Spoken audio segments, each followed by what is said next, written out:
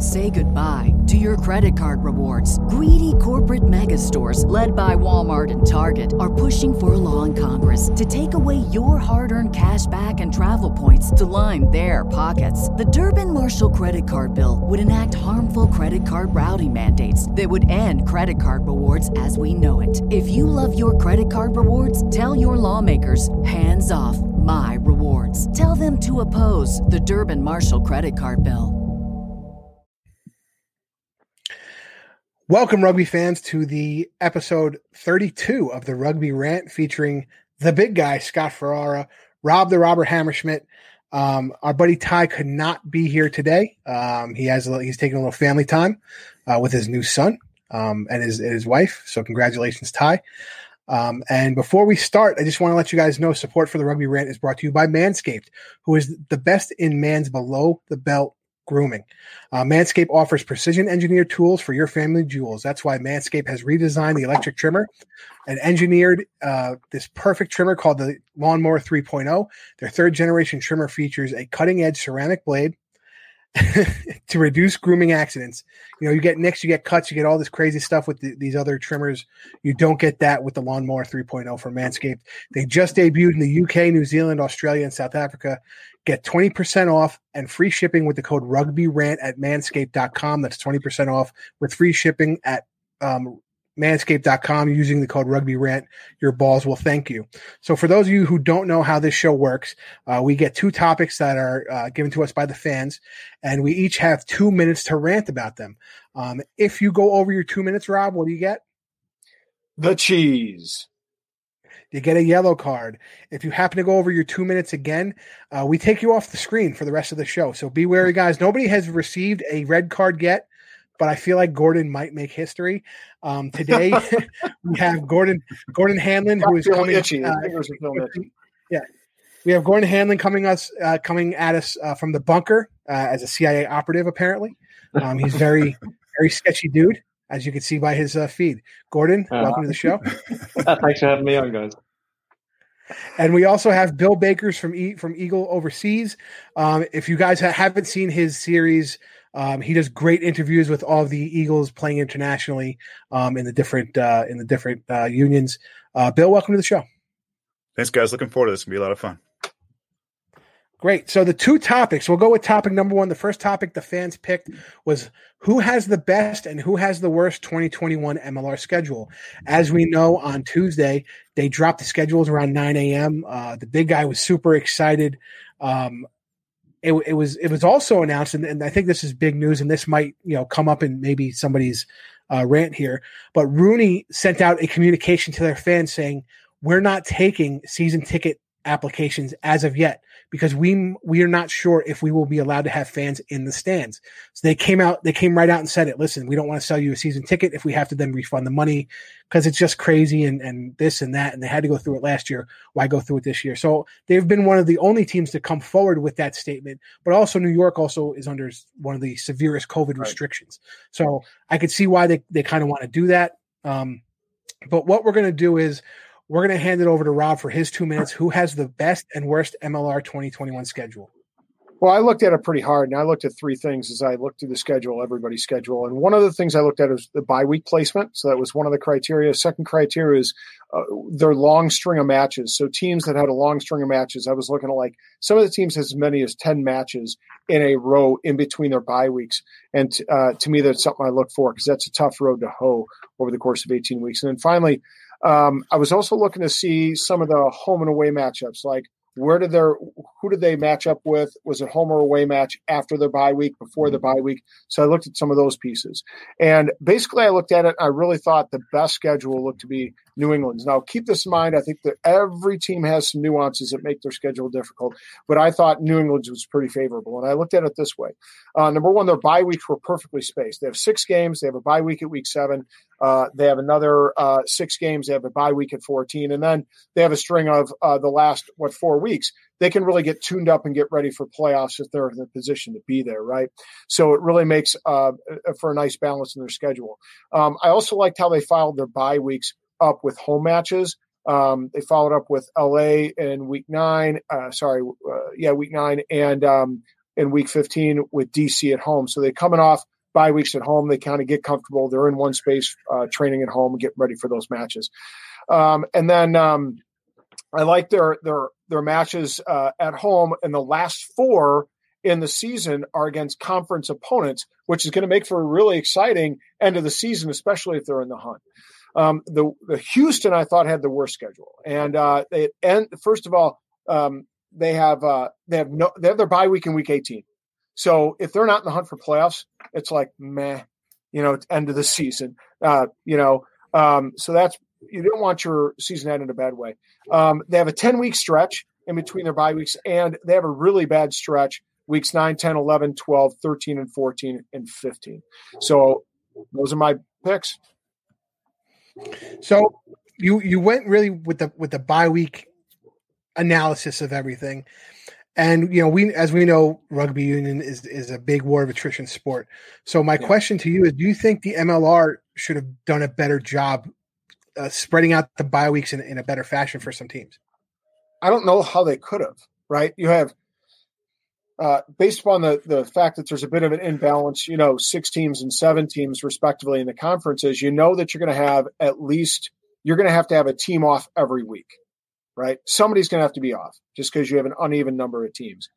And then I think there are 3 weeks there spaced throughout in which there are 3 teams that have off. So I think some of the challenges due to the imbalance really made it pretty difficult to have the bye weeks appropriately placed for teams.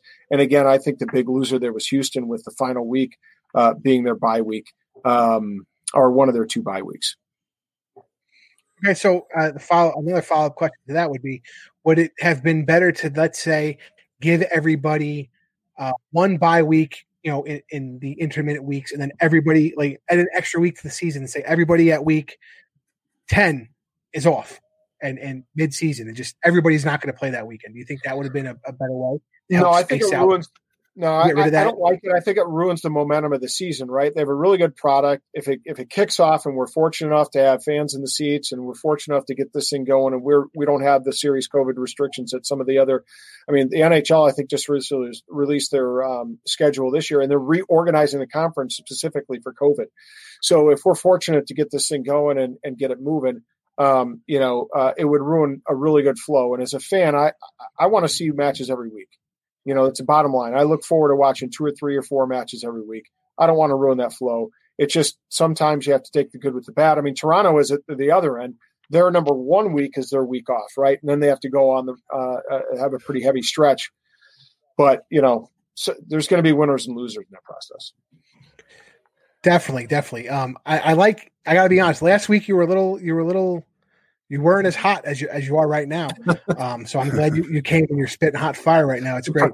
The pressure was on, man. I've been in a dry spell. It's like, seriously, it's like a worker in church. I'm not getting any action. Friggin' Rob, always coming with those old man sayings. Gotta love it. So, Bill, we're going to move on to you. Great piece to speak about our sponsors, Manscaped. Bill, we're going to move on to you. Let me know what is the best and worst schedule for 2021. All right. I didn't go nearly as deep into research as Rob did, but I basically, best and worst. First of all, I want to say my favorite would be the Free Jacks. Not best or worst, favorite, because they got New York 3 times and Toronto 3 times. Now, we all know Boston, New York, done 3 times. I love it. Too bad it's only 2 in New York, not 2 in New England. And the other one with Toronto is, I think, even more obvious. It's the battle of the collars. 2 collar jerseys going against each other. The collar series. I like Perfect. That. Yeah. All right. Best. And so what I looked at, I saw San Diego. Okay. They're still a really good team, even losing a couple good players. And 2 times each, they got the Gilgronis and the Jackals. All right. We got 2 expansion teams that usually won't do well in leagues, but who knows with this league, the clubs are still really close together, really good players.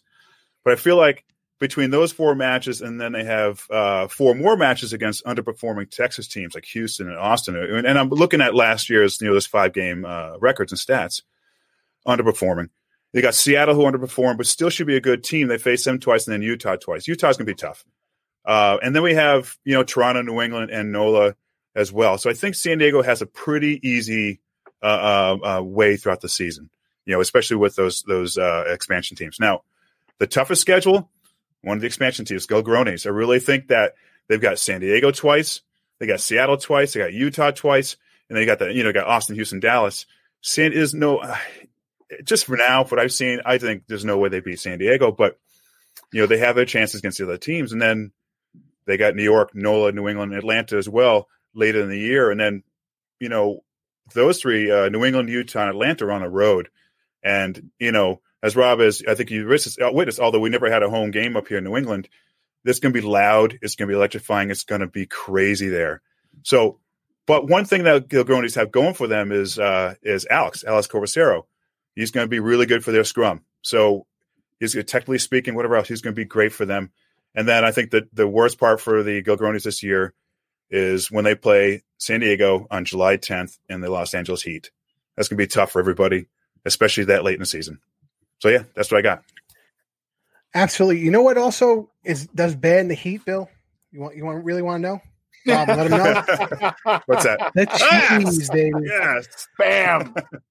I wanted that. And although you had great points, and you are a man of many words, I had to give you the I spoke fast. I was probably 4 minutes in there.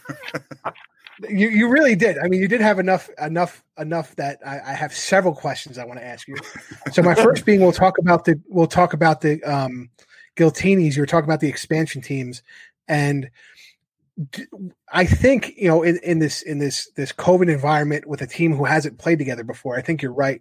I think their schedule is going to be tough no matter who they play, especially playing San Diego as much as they're going to do, because while San Diego might not currently, California is closed down. I'm not exactly sure what their restrictions are on being able to practice and whatnot. But when San Diego does be able to practice, they already have the coaching, they have the returning players, they already kind of have that synergy built up, and they just have to add the new guys in the fold. Where the Giltinis are going to have to kind of find that synergy. So my question to you is, how long do you think it will take them to gel together?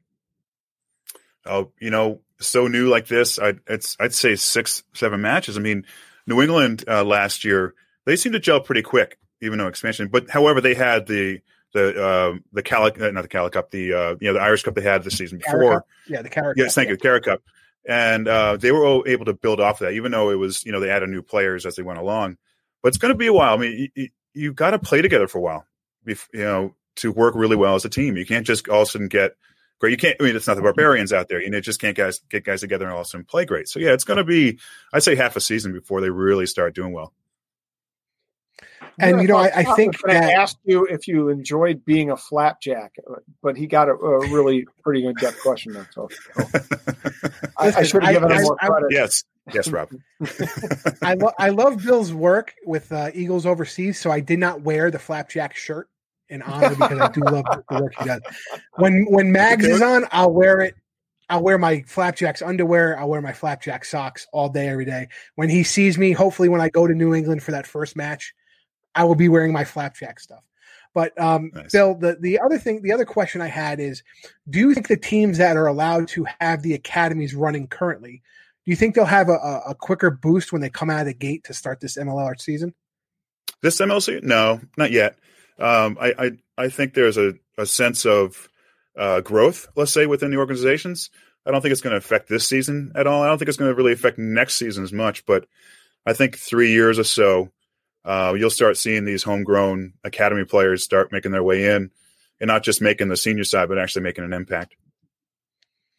The only reason I would disagree with you this year is because we're seeing a lot of the senior players play on those pathway teams currently, because I don't think there's enough players to fully pack those teams. So they want to play matches, with a healthy number of players. So they've been putting senior players on those teams.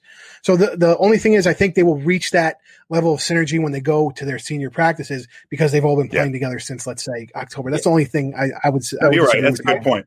And I'd agree. I mean, look at the number of players from the senior side that the 404 is fielding, and then we've already seen some NOLA guys get stuck in early on too. Yeah, up in the New England area, that we're not seeing them playing together right now up here. There's nothing. When Atlanta, they've been playing, which has been great for them. It seems. Yeah, exactly. Atlanta, NOLA, Utah has been doing it. They've been able to do it. So that was actually great. I actually love you said you didn't go as in depth as Rob, and I think you just went as in depth as Rob did. You just focused on different things, and it was great analysis. So now we're going to our man in the bunker, Gordon. Give us your best and worst schedule. If that is your name. Yeah, that is my name for now. So I think when I was looking at the schedule, I think you have to consider like a clear East versus West split.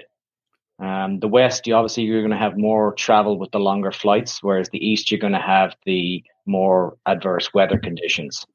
So depending on how you acclimatize to those conditions, I think that will depend on who actually enjoys their schedule more or not. There was two things, and to speak to kind of what Rob was talking about, two things that I like to focus on as a coach is I don't mind playing 11, 12 weeks in a row. Like it's good, because you have your training load, you build up your load. When the bye weeks are actually important is kind of, the last week or 2 weeks before the playoffs. So this is why I think there's a clear loser for the schedule, and that's Seattle. The first 5 games are away, which again, with COVID and the travel restrictions, that might be difficult. That might get moved around. But leading into like July, I think in 12 days, they play 3 games. And right before the playoffs are due to start, they have 2 games in 4 days. And that's against both the Giltinis and the Gilgronis. And, we're not sure of their full schedules yet, but we do know there's a lot of big forwards on those teams. So there's going to be 2 very physical games for Seattle to play leading into the playoffs. I think that's going to be difficult for them. And like in the last World Cup, they talked about how to win a World Cup, you generally want the easier games before the knockout rounds. It's very hard to play at your top level 5 weeks in a row. So for me, Seattle they're really going to struggle with the schedule, I think. The Northeastern teams, they seem to be okay. Just again, how you deal with the weather. I liked the look of the Austin schedule, looking at their away games, because they only really have one cold weather away game. Like the weather should cooperate, and it should be kind of moderate for all of their away games. They're playing in the colder places towards the end of the season in like May, June, July. Yeah, that's under 2 minutes and ready to go. It was close. It was close. I think you had a great point there. So I gave some play to you.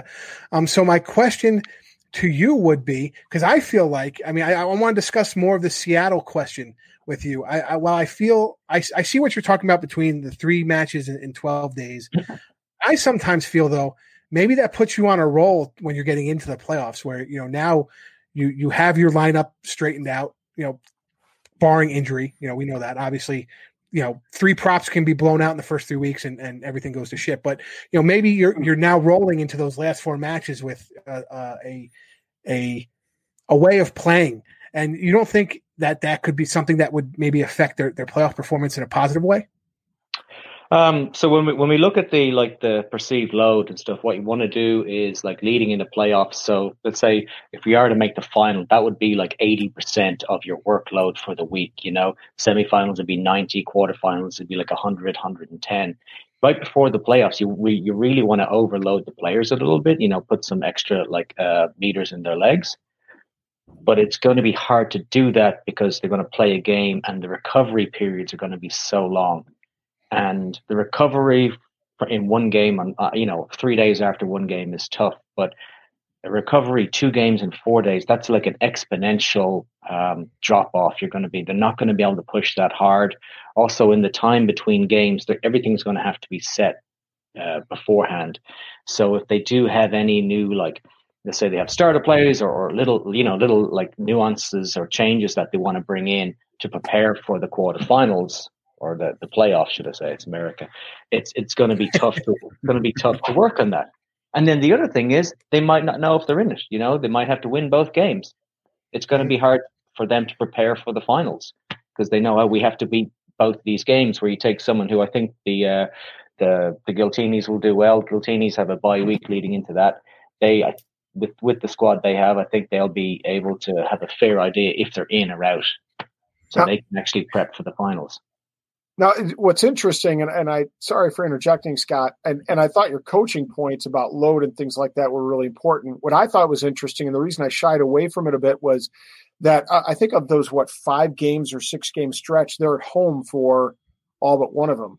So while I understand your point there, it does make it convenient because they do have, I think, probably one of the best home field advantages with the crowds they get at Starfire.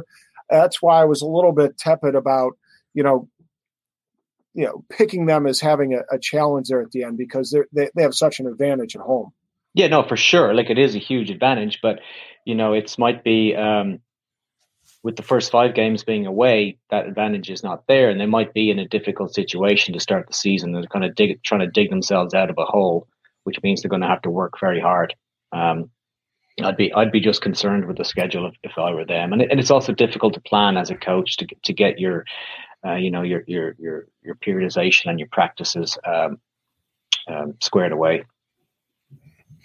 Absolutely, and obviously, everybody knows I'm going to talk about Rooney, but in 2019, Rooney had that exact thing happen. They were coming into the last couple matches not knowing if they were going to make the playoffs. They squeak in. And then, they dropped that semifinal match to San Diego at the death. And I think they just kind of ran out of steam trying to get through to get that playoff run. So I definitely see Gordon's point in that as far as, maybe losing steam more than gaining a momentum there. Those are some great points, guys. I got to be honest. It's hard to pick a winner always in the first round, especially with 2 new guys, because you're never sure how they're going to do. Rob, I thought it was interesting. We all had different angles on this, Gordon looking at it from a coaching perspective and Bill looking at it from, some really good matchups that were going to be, those derbies as the MLR seemed to call them, and me looking more at bye weeks and things like that. So it was really cool to see the different nuances. Now we approach the angles of the season, because it is going to be a long, hard road for all of them at some point. Definitely. And I agree that Bill's point about the derbies, I think MLR has built the excitement in to create those derby matches that they might not have had. Well, they didn't get to have last year with some of the teams because of the truncated season. Right. But those were, it's again, I don't think I can name a winner here right now of this first round. You guys had all great points. So I think we're going to have to wait to see what happens in the second round. There's nothing. I'm not Ty. Ty just picks me after the first round all the time because I know he knows I'm right. But since I don't get to put my opinion in, we can't do that here. But if I did have an opinion, I would say that the only reason I could see Toronto having the bye week on the first week is just in case they're having trouble crossing the border. It gives them that extra week to kind of sort things out and really get on maybe the lawyer side and the legal side of things to straighten them out for them to come to the United States. But right now, guys, we're going to take a break and hear from our sponsors. Welcome back, Rugby Rant fans. It's the big guy, Scott Farrar, with the Rob. Hold on. Scott, we got Christmas coming up. What I want to know is what was on your Christmas list that you gave to your wife for this upcoming Christmas season? Like the number one thing or everything? No, the number one thing. Well, obviously the number one thing is the new Rooney 2021 kit that you can get at therugbyshop.com. Going home or away? I want to know. That's a good question. I like the home blue with the Gustavino tile layout, actually, which is a cool little detail in that kit. So that's where you're going home? Going with the home? Yeah, I'm going home. Going with the blue homes, yeah. Okay, cool. What about you? Well, so the hot item, you can't tell anybody, so just so you know, don't release hopefully my kid isn't watching. But, I went with a bunch of murdered out Rugby Rant wear for my family. Sweet. The hot item on the list was the hammer tee. What's the hammer tee?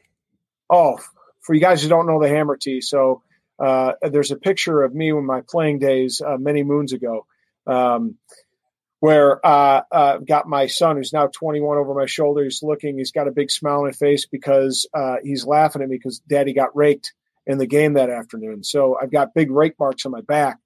And my wife took the picture. So, I saw the murdered out. I love murdered out gear. I just got the Rooney, last year's Rooney murdered out shirt, $12.50 on sale at the rugbyshop.com.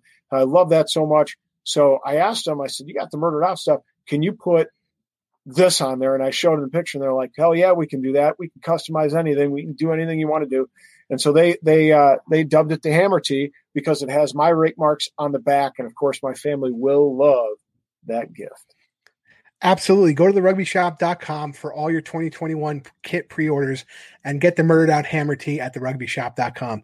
So now after I've been rudely interrupted, we can get back to the down and dirty. Let's get hot again, fellas. So the second topic of the day is the 2025 Rugby World Cup expansion from 12 women's teams to 16 women's teams. So in 2021, they're going to have a 12-team competition. In 2025, they're going to have a 16-team competition. We're going to go opposite, so we're going to start with Gordon in the bunker. Gordon, let me know about the expansion. What do you got to say? Well, I think it's fascinating. I think the one thing, like moving to 16 teams, there's going to be a lot more parity in the pools or the groups. This upcoming World Cup in 21, I think, is a little bit unbalanced due to some pools having a lot stronger teams than the others. You know, like Canada and the US are probably at a distinct advantage because they're sharing the pool with Europe 1 and Asia 1. So for them, it's a head-to-head to see who is actually the number one qualifier. I think if we go to 4 pools and 16 teams, you know, there's going to be the better teams are going to be fresher going into quarterfinals or if it does go semifinals. So I think it'll be a more of an accurate representation of what the women's game is and what the potential for the quality of play that there is. Because it's always, rugby is a strange sport in that the numbers in the World Cups change all the time. But, you know, if you've ever watched some of even the men's World Cup, like the pools are just, you know, you have your pool of death and it could be 4 really good teams. And then you have another pool with just 2. So with the Women's World Cup going to 16 teams, I think it's going to be really good for the parity on the top teams, but it's also going to provide an opportunity for these developing teams to have more consistent games for themselves. You know, yes, they may get smashed by 80 points in one game, but then they're probably going to get, you know, at least one, maybe a second game against another nation that's at a similar level to them. So I think for parity wise, it's really good. I mean, I don't know how many times I'm going to say this on the Rugby Rant. I mean, this should be on a shirt, but iron sharpens iron, and I think expanding that field is what you're talking about, and that's how you're going to get some of these nations that maybe don't have the power to win. But, you know, if they're going to play in New Zealand, they're going to play in England, they're going to play a USA or a Canada that may not have been able to play a test match against before, they will still get that experience and they will understand the flow, the speed, the aggressiveness, you know, all the different things that bring you up to that top tier level. So I definitely agree with you on that. So my question to you would be, would expanding it to 24 teams in 2025 be too much of an expansion? Yes. And so I've been lucky enough to work in rugby around the world.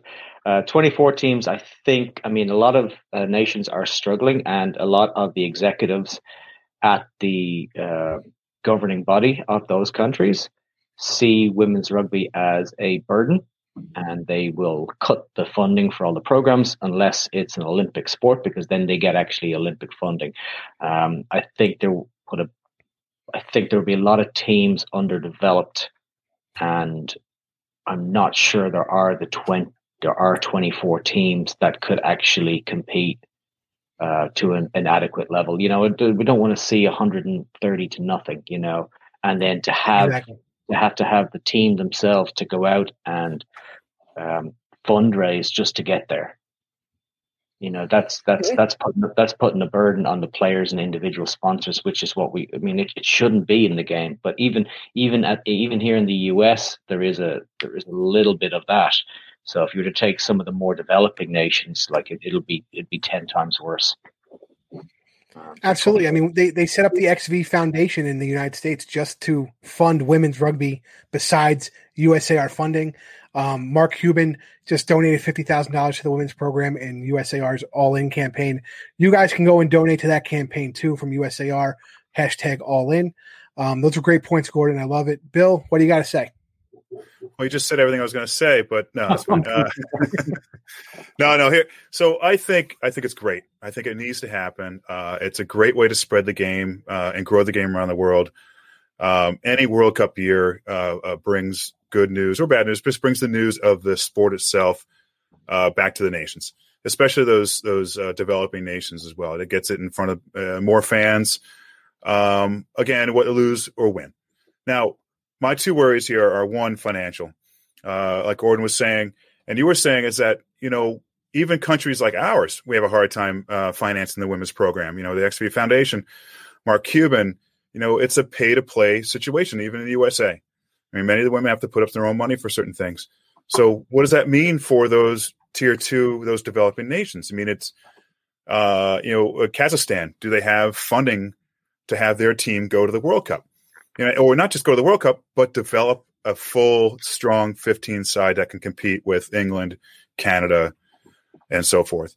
Now, besides the money, the disparity in competition levels, I'm one that's worried about what that would look like because there's going to be more blowouts, at least for this first World Cup. We had Hong Kong lose to Canada 98-0. They lost in New Zealand 121-0. That's a lot. And again, I don't want to take anything away from these players. They deserve to be there and deserve to compete, and I think it's great for everybody.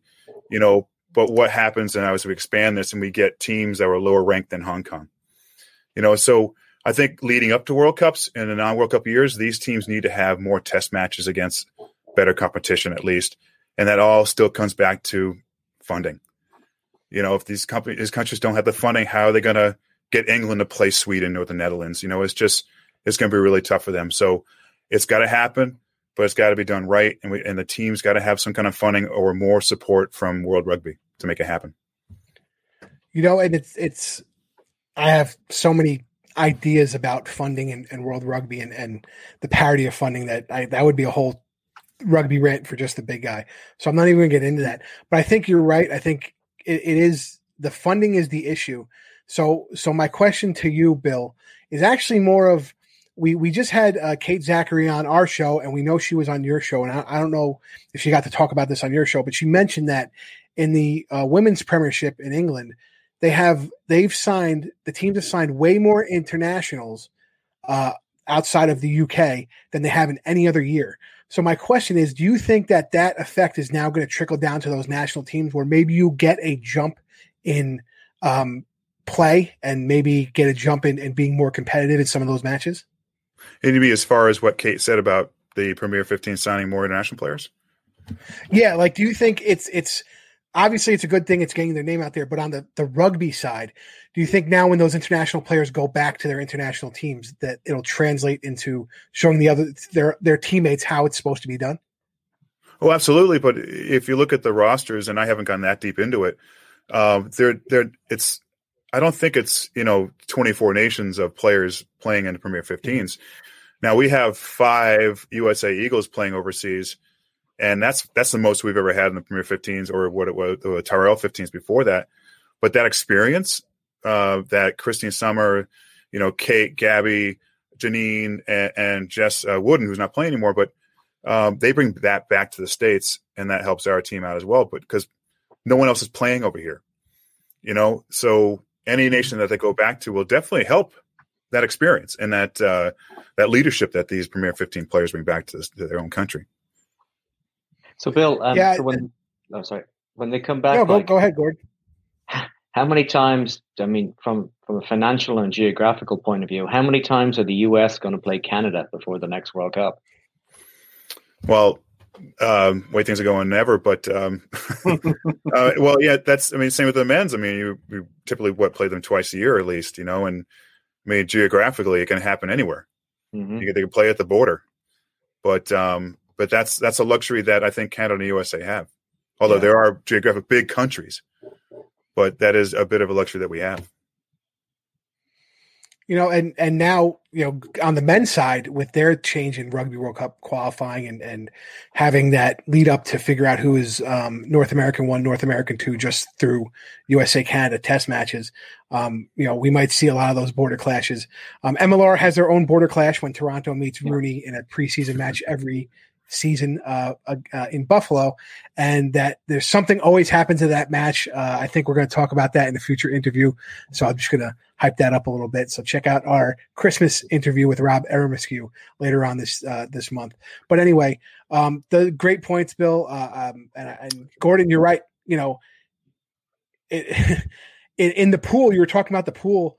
It's pretty much going to be USA. Who's going to win the USA Canada match to figure out if something can happen to move out of that pool, because the person not winning that match might go 0-3. So I got to give Rob his 2 minutes, and then we could talk about it a little more freely. So Rob, it's your turn. Yeah. So I like the expansion from 12 to 16 teams. It brings it more on par, closer to par with the men's game. Of course, the men's team said 20 with, the 4 pools of 5. So we're getting closer to that equality component. I think one of the things we have to remember is 28% of the women make up 28% of the global rugby playing population. And so we have to, with that increase, it's one of the most quickly increasing groups of players and sports in the world right now, which is pretty amazing to see. And this is a reflection of that. And we can't forget that they increased, they put a quarterfinal in rather than the pool winners going into the semi. They put a quarterfinal in. And so it gives some opportunities for some of those teams that maybe, are not the number one team in the pool to actually advance and get an opportunity to play some pretty quality knockout stages, which is beneficial. But going back to the component of it brings it on par, one of the things I think is important is that, we can see after 2025 and expanded to 16 if there's still a lot of parity. If there's a lot of parity and there's some really close games, we don't have a lot of those blowouts, and we can think about increasing it to the same as the men's, which is 4 pools of 5 for 20 total teams. So it'll be a good barometer, I think, in 2025. This whole thing expands the opportunity for not only teams, because you have teams like typically strong, rugby playing countries like Wales, Scotland, and South Africa that now have an opportunity to participate. But you also have those teams that are up and coming, Japan, Russia, and Spain. So it's nice to see. And the great thing is every 4 years, the women's talent will be on the greatest stage, and there will be more opportunities for maybe some of the ladies that don't get a look because they're not playing in a UK domestic league. They'll get a look, and they might get a chance at a contract. And we can see that trickle down effect over into those countries because they'll take their skills and their knowledge back to their host nation or their home nation. I'm a Packers fan, right, Rob? I'm sorry? I said, I'm a Green Bay Packers fan, right? I thought you were a Michigan fan. You're just all over the place. Rooney, Michigan, Green Bay Packers, whoever's winning. It's more of a bandwagon. Is that bandwagon fan? Is that right? Michigan's a university. Green Bay's a professional team. And you know what they like in Wisconsin? Cheese, my friend. Wait a minute. For going over the time. Way over. You didn't give him the cheese, man. You're being all. Gordon did not go way over. Gordon, he did not go way over. We'll have to replay that. But I think you're right. I think slowly but surely, obviously going to the 16 and that quarter, your point on the quarterfinal is right, because it now will give teams a chance who wouldn't have that competition to get those crucial minutes of competition, and something that they wouldn't get. And if they can't get test matches, beyond that, it's minutes that they weren't getting otherwise. You're right. I think they're going to use 2025 as a barometer going into 2029. I don't know if they'll expand again in 2029. I have a feeling 2029 we'll see this 16 team play out again, because I don't think there's going to be that much growth internationally, and who knows where we are with COVID 2023 and new things are going to happen, not to get everybody down about what's going on, but you don't know. But so, it's even hard to say this next 2021, hopefully we're going to get to play it. But that was a great point. So now what I'm going to ask, and we're going to go back to Gordon, from a coaching perspective, Gordon, if I want to know from your perspective, what you would do for a team that maybe doesn't quite have the goods to play against a top tier nation. How do you were talking about practices before in our previous one. How would you maybe give us a little scenario about how would you want to set up a team to play better and with better competition? Well, sometimes you're going to lose. And this is a key component. The All Blacks come to town. If you are the US, you're going in with an expectation that you have to set different kind of goals. I know, like for instance, back in when was Dan Lyle and stuff? The 2003 Men's World Cup, or it might have been 07. The US had two guys who were like 6'8", 6'9" in playing second row, and one of their goals was to disrupt as much line out as possible, and that's how you're judged. Sometimes you're just not going to win a competition, and you go. Like if you're a Texas Rangers baseball fan, we ain't win the World Series this year. So, I think I think that's a great answer. I think, it's not necessarily about what the scoreboard said. Sometimes it's about the metrics you have to set for yourself to create a better way to do things and say, this is the part of the game we're going to work on, whatever it is, scrummage, jackling, passes, with fluidity of your system, things like that. So I think you're right. I think you're going to have to see that when you see teams play that might get blown out. And that's something I have found fascinating. Like if you look at the countries that have really progressed, from the tier 2 up, it started with Argentina back in the day, and they build on a solid foundation, which was their scrum, and they've expanded from that. The Japanese have worked on their style of play, and when you are going into these tournaments, knowing that you're not going to win, it's about your culture and your legacy, and that's what you're selling to these players. You're not chasing glory so much, but you're chasing a legacy, and they are the ones there that building a foundation for what can come afterwards. Japan is a great example. We've all seen the clips of the World Cup where they lost by 100 and something, and now they're coming back and beating Ireland and Scotland, and it is a I don't even say a long process. It's almost a multi-generational process when it comes to the age of a rugby player. So what we do now impacts what happens, 4 World Cups away. I wonder if in 2018, when the United States played the Black Ferns in Soldier Field, and by the way, took a hiding a bit, right? But I think the roster was pretty chock full of young players, right? That they saw not necessarily mounting a real good I don't think they saw them beating the Black Ferns at that moment in time, but what I think they saw as an opportunity to blood some young players for the future, for 2021, to create the depth so that they're much better prepared to go into that tournament. I mean, I think I've said it before. My first match, I think we lost 106-0 playing rugby. So, nothing better than going to a social and not only not scoring a try, but the other team going over the century mark. So the next open question, and we'll start off with Bill though.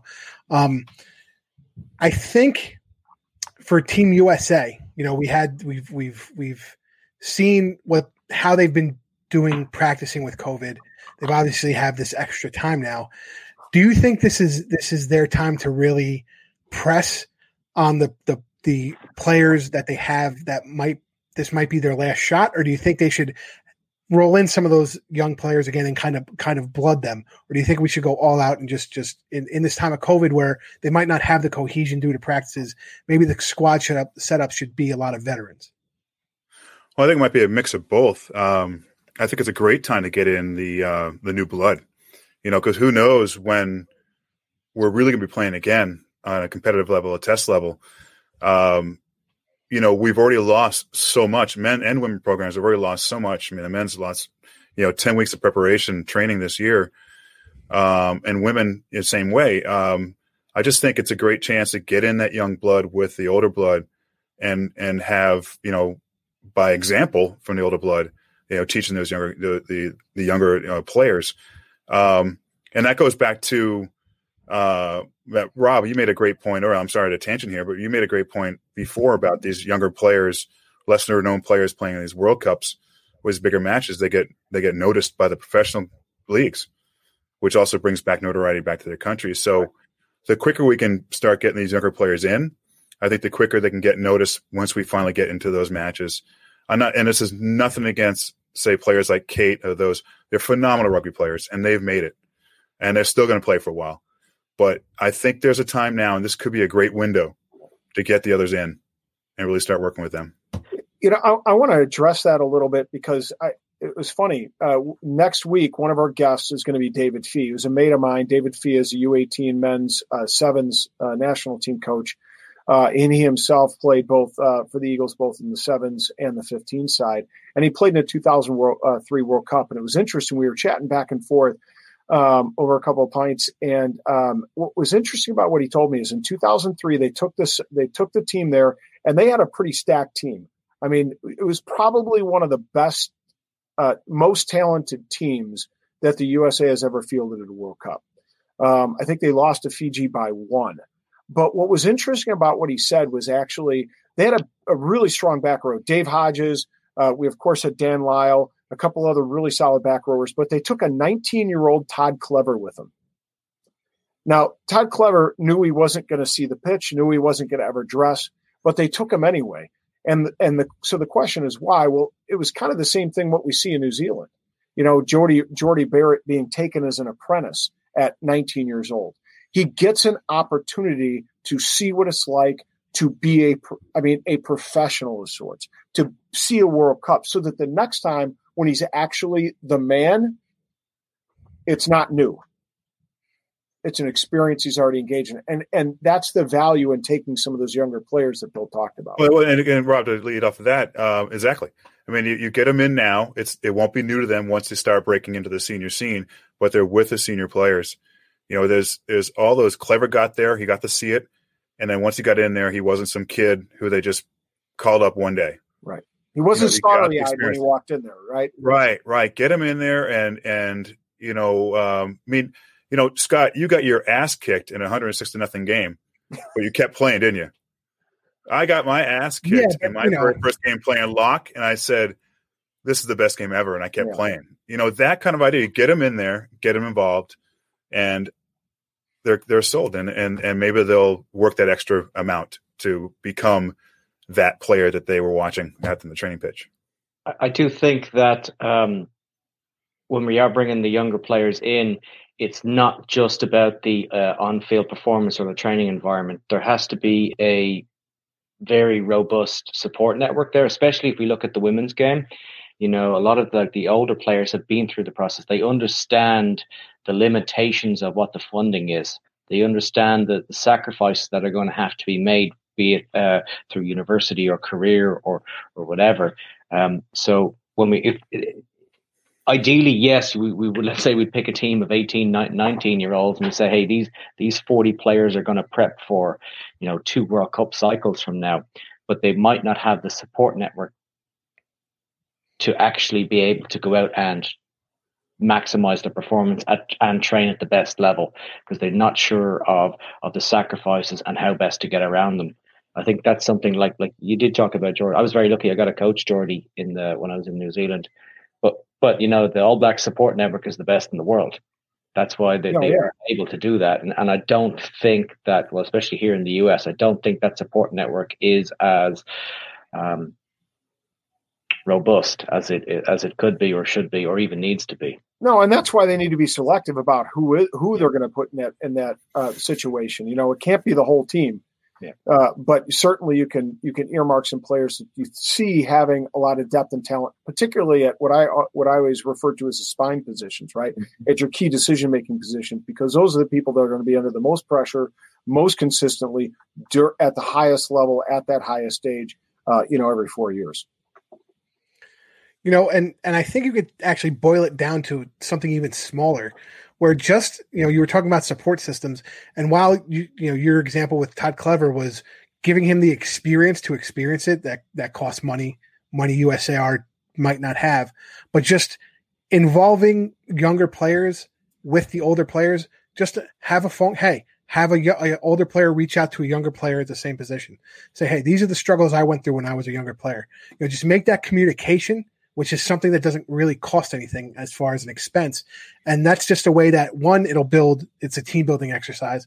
2, it creates that connection where if that younger player gets into a situation where they don't know what to do, they can have a mentor style person there to say, hey, this is what I had to do. if you need to make this decision, this is what happens. If you can't, that's okay. And, maybe they move on from what they're doing. But I think you can just do that with a mentorship program and it wouldn't cost USAR any money. Guys, I think we're at that point where I have to pick a winner. Generally, the rule of thumb is if you get a yellow card, you're out. The thing is, Rob and Bill, while they got the yellow cards, their points were valid. They weren't just rambling on, and they really tried to close it out. So it was hard to give them the yellow, but by the rule of law, I had to give it to him. Gordon came out spitting a ton of stuff. I think I'm going to have to give this one to Gordon. Congratulations, wow. Gordon! You won this nice trophy that I will not send you. And to be honest, now this was really since I've been hosting. This was one of the hardest ones, regardless of the cards, to figure out because you guys hit on such different points, but you hit them at the same level, and that's what was hard for me to kind of, to defer. There wasn't an exact who won a whole segment as far as who won that little point within that segment while you were talking or cross-examining someone else. Guys, thank you so much for being on the show. Again, we have Bill Baker from Eagle Overseas. We have Gordon Hanlon from a rugby bunker somewhere where he's at. Can't show the walls over here. Honestly, he might be a POW somewhere in a foreign country. We really don't know. But guys, thanks when he comes out on the other side, won't he? Yes. Absolutely. Thanks again for watching. From everybody at the Rugby Rant, I'm the big guy, Scott Ferrara. That's Rob the Robert Hammerschmidt. Or the Hammer. Whatever your name is. Rob the Hammerschmidt. Okay, Booster. And our buddy Ty Braga. Thank you for watching the show, and we will see you next week. Say goodbye to your credit card rewards. Greedy corporate mega stores, led by Walmart and Target, are pushing for a law in Congress to take away your hard-earned cash back and travel points to line their pockets. The Durbin-Marshall credit card bill would enact harmful credit card routing mandates that would end credit card rewards as we know it. If you love your credit card rewards, tell your lawmakers, hands off my rewards. Tell them to oppose the Durbin-Marshall credit card bill.